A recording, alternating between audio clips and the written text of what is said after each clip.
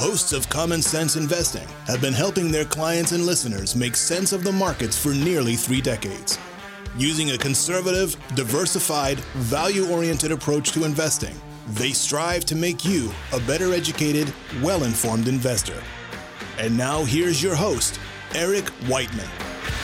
Well, thank you and welcome to this edition of Common Sense Investing.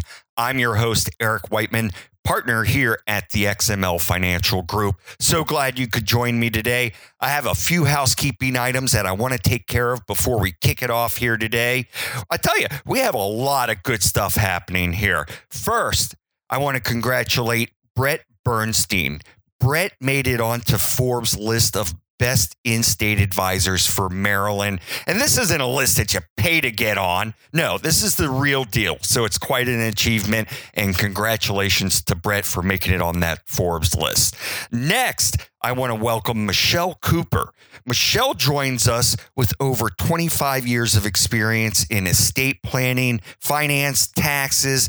She's a lawyer, an MBA. She has all kinds of letter after her name. So you know that she's really smart.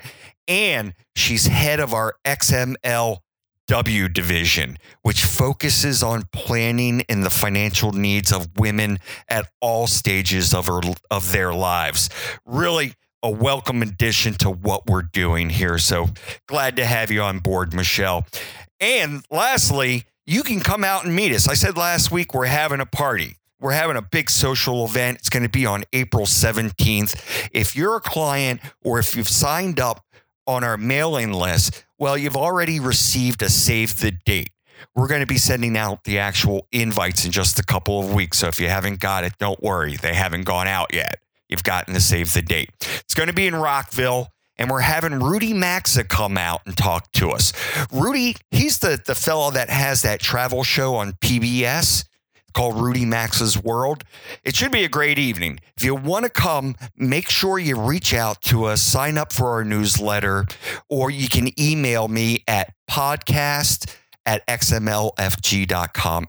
Podcast, which is plural, at xmlfg.com. I'll tell you, like I said, we got a lot of good stuff happening around here at XML.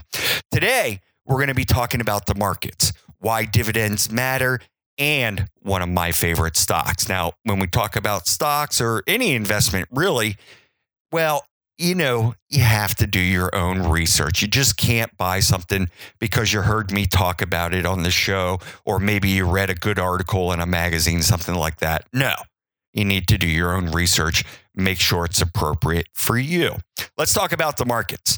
Last week, the markets took a little dip. And it was in response to the announcement by President Trump that the U.S. will impose tariffs on steel and aluminum imports.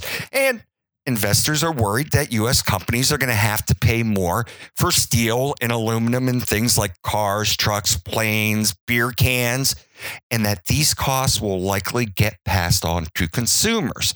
They're also worried that other countries are going to retaliate with their own levies, and that will hurt U.S. exports and, of course, not be good for stocks. Commerce Secretary Wilbur Ross, he said he thinks the level of retaliation will be minimal. I think it's all part of a negotiation process. We're also dealing with the possibility of higher inflation, higher interest rates, and the possibility of more aggressive monetary policy. Federal Reserve Chairman Powell, he spoke and he indicated that there'll be 3 25 basis point rate hikes this year and an outside chance of a fourth. And I'm leaning towards 4. On the plus side of things, well, the economy's doing pretty well and unemployment is low. So last week, all the headlines were about trade and interest rates, but the weak market technicals also played a role in last week's decline, in my opinion. I've been saying that I think we are in a consolidation phase and we could very well retest the lows again. What would make me change my mind? Well, that would be a couple of days of strong upside volume. These mini rallies that we've been seeing have all been on lighter type volume. the breadth of the market would also need to improve. I would need to see more than 60% of the stocks trading above their 50-day moving average. And right now, that number is more like 30, 35%. I'm also concerned with sentiment.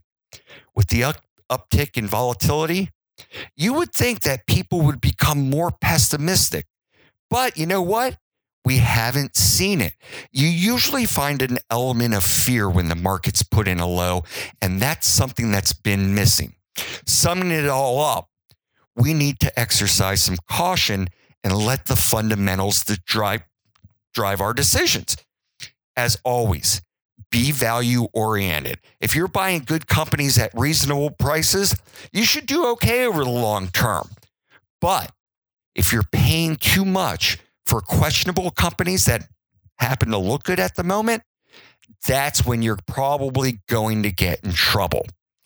Let's talk about dividends. Dividends matter.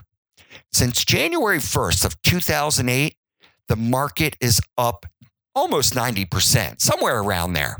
And since the beginning of 2016, over the last 2 years, the market's up well over 30%. The focus has been on flat out growth. I want to start thinking about total return for the long term. I may be admittedly early here, but I'd rather be early than way too late. We've gone through this period where investors are willing to pay up for potential growth, and that's been right. Almost everything has gone up the last couple of years. And if you've listened to the show before, you know that I suspect it'll continue to do pretty well over the next year or so. I said during our annual outlook that I don't think problems will show up until next year. Well, you know what? I'm actually extending that out a bit because of the tax reform and the potential spending bills we have on the plate. We probably don't run into trouble until very late next year or even early 2020. Who knows? Maybe the Fed makes a huge mistake. Maybe there's a black swan event. I'm not going to try and time the market because I just can't do it. I don't know anyone who can on a consistent basis. So what I'm going to do is I'm going to focus on the fundamentals. But it seems to me like the markets are almost exclusively focused on earnings growth and they're ignoring dividends. There are times where dividends matter less and times when they matter more. For example, during the late 90s, early 2000s, investors were focused on growth and they completely ignored dividends. Who needed them after all? You could go out and you could buy the hot IPO and double your money in a few hours. Well, that wasn't until you couldn't. On a long-term basis, the total return of a stock comes from 4 components. And this is important that you understand this, really understand it. On a long-term basis, the total return of a stock comes from basically 4 components: the dividend yield, the growth of the dividend, the growth in earnings, and then finally the speculative part called the change in valuations, or what people are willing to pay for a dollar of earnings. That's what's going to determine what you're going to make on your stock investment. There are numerous studies that use different time periods and methods for calculating the actual amount of return dividends are responsible for. I saw one the other day when I was looking for stuff for this piece. I saw one the other day from a mutual fund company that says from 1802, that's right, 1802, a more than 200-year time period, that dividends plus real growth in dividends accounted for more than 5.8% of the total 7.9% annualized return during that time. A significant amount. Those numbers are pretty compelling. My only issue with it is that I don't have a 200-year time frame. My point is that I've never seen a long-term study that has really said anything different.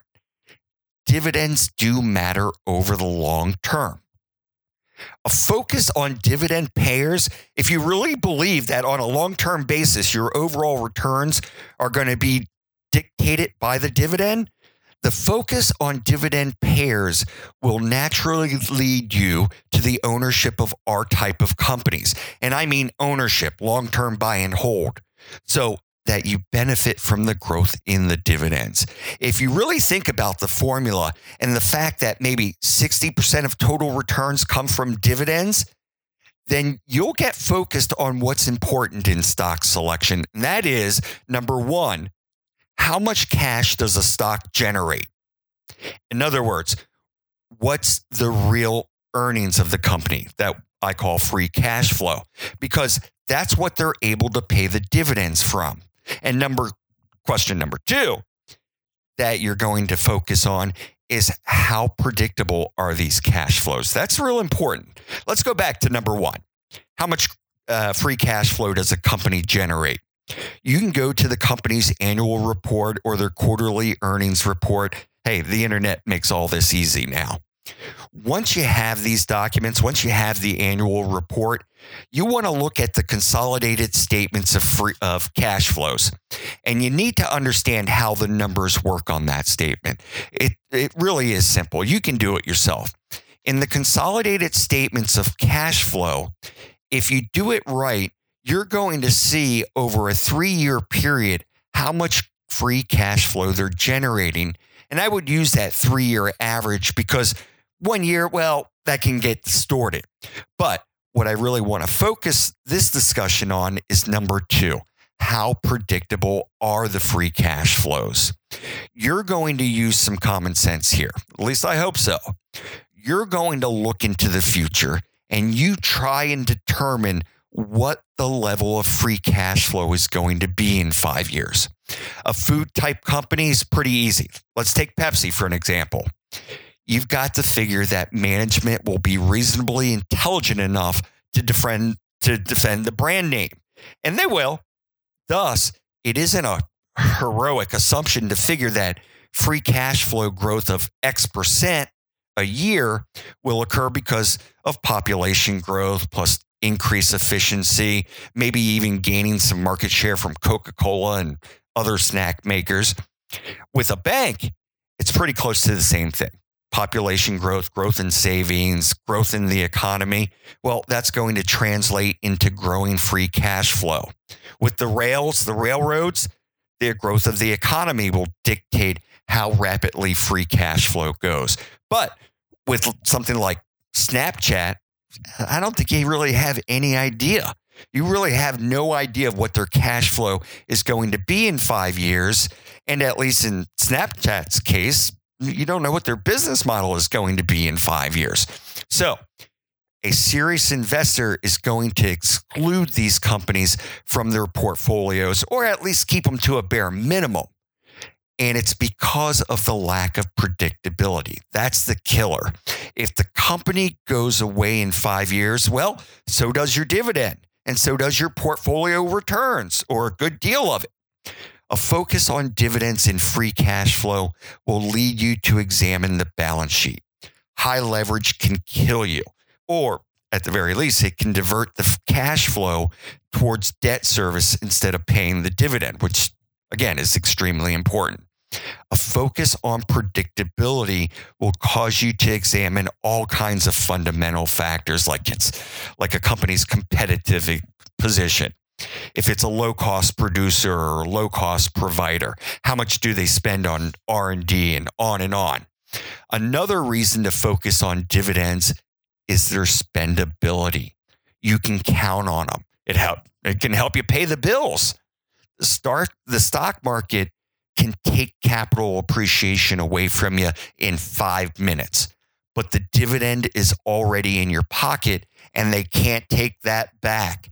High dividends tend to reduce the downside risk, in my opinion, meaning they shouldn't fall very far in a market decline. Those companies that pay nice growing dividends.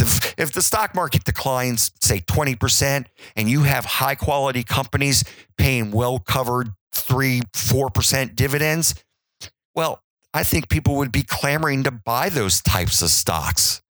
Listen, we've come up to the break. We need to step away. When we come back, we'll be talking about one of my favorite stocks. This is Eric Whiteman for Common Sense Investing.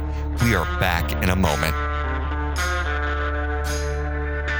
You've worked hard, you've saved and invested.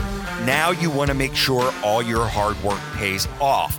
Now's the time to start planning for that future. Hi, this is Eric Whiteman of the XML Financial Group. No two people have the same goals and values. We can help you craft a framework for making a lifetime of smart financial decisions that's right for you. Now's the time to get the advice you deserve. Call us at 301-770-5234.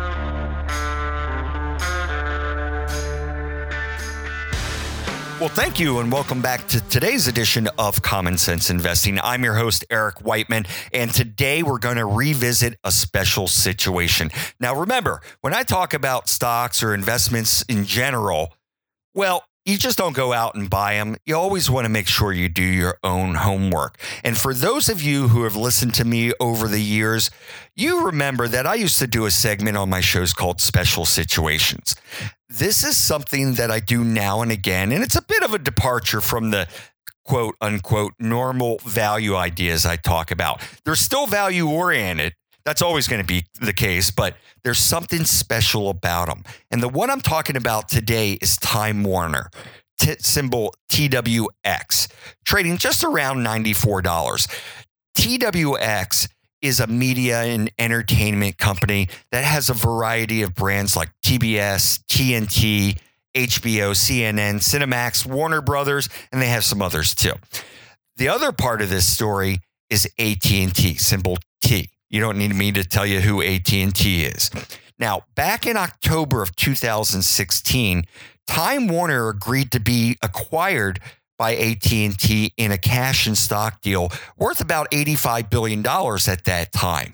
And here's where it gets interesting. This past November, after a lengthy review, the Department of Justice filed a lawsuit to block the merger. But instead of walking away and calling it quits, AT&T and Time Warner decided they were going to fight the ruling and go to court. And the trial's expected to start in a couple of weeks. March 19th, I think, is the exact date. Now, I'm not a lawyer, and there's tons of stuff written on this, so I'm going to keep it fairly brief here. In short, the DOJ says that if the deal goes through, AT&T will use its control over Time Warner to force rivals to pay hundreds of millions of dollars more, and it would reduce innovation and ultimately raise costs to customers. In my opinion, the DOJ is going to have a high burden of proof to substantiate these claims. There's very little precedent for them to block a merger of this type, a vertical type merger. Who knows? It's probably a coin toss. But even if the merger doesn't happen, I think TWX is a good value under $94. When the deal was announced, the stock was trading at about $80. Then it shot up to about $104 where it topped out. Then it went back down to the low 90s when it was announced that the DOJ opposed the deal. So it's been on a roller coaster ride, but it's still up 17% since the initial takeover offer. But to put it in perspective, the market is up over 30% during that time. So it's lagged the broad market and it's underperformed its peers. I think TWX is a formidable player. It has a strong portfolio of businesses, healthy margins, good free cash flow, and they have a strong balance sheet. With the consensus earnings estimates for this year sitting at around $6.50 a share, the stock is trading at about 14 times earnings, which is darn close to the bottom of the range where it's traded over the last 15 years. Yes, it's been down to 12, 13 times, but that's also when interest rates were much higher. Relative to the market, it's about as cheap as it's been over the last 15 years. To me, it seems cheaper than its peers. And I think that it's the overhang from the DOJ lawsuit that's causing that. But even as a standalone company, I think they'll continue to produce good numbers. When you do your own research on it, look at the terms of the deals because part of it's in cash and part of it is in AT&T stock, which is subject to a collar. Now, I know that's all a bit wonky, but the current value of the deal is around $107, or that's about a 14-15% upside from here. And with the stock trading near its historical lows valuation-wise, I think it offers a good risk-reward scenario. I'm an owner and a buyer under $94. And that's about all the time we have for today. We'll be back next Wednesday. Until then, remember, it's just as important to protect your assets as it is to grow them.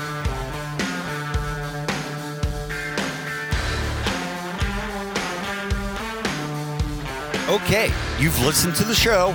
Now it's time for the really good stuff. So listen up. It's the disclosures. The things I talked about during the show, well, they're just my opinion and may or may not necessarily be those of the XML Financial Group. Don't construe this as personalized advice or a solicitation to buy or sell a security. No. You should consult your own financial advisor to see if it's appropriate for you. It's also not a substitute for tax or legal advice. I'd suggest you get someone who's qualified in these areas so you can get the advice you deserve. When you're talking about asset allocation, diversification, rebalancing, they don't guarantee better results and they don't eliminate the risk of losses. In investing, there are no guarantees. Just because you use these strategies doesn't mean you'll outperform someone or something who doesn't. XML Financial LLC is an independent registered investment advisor.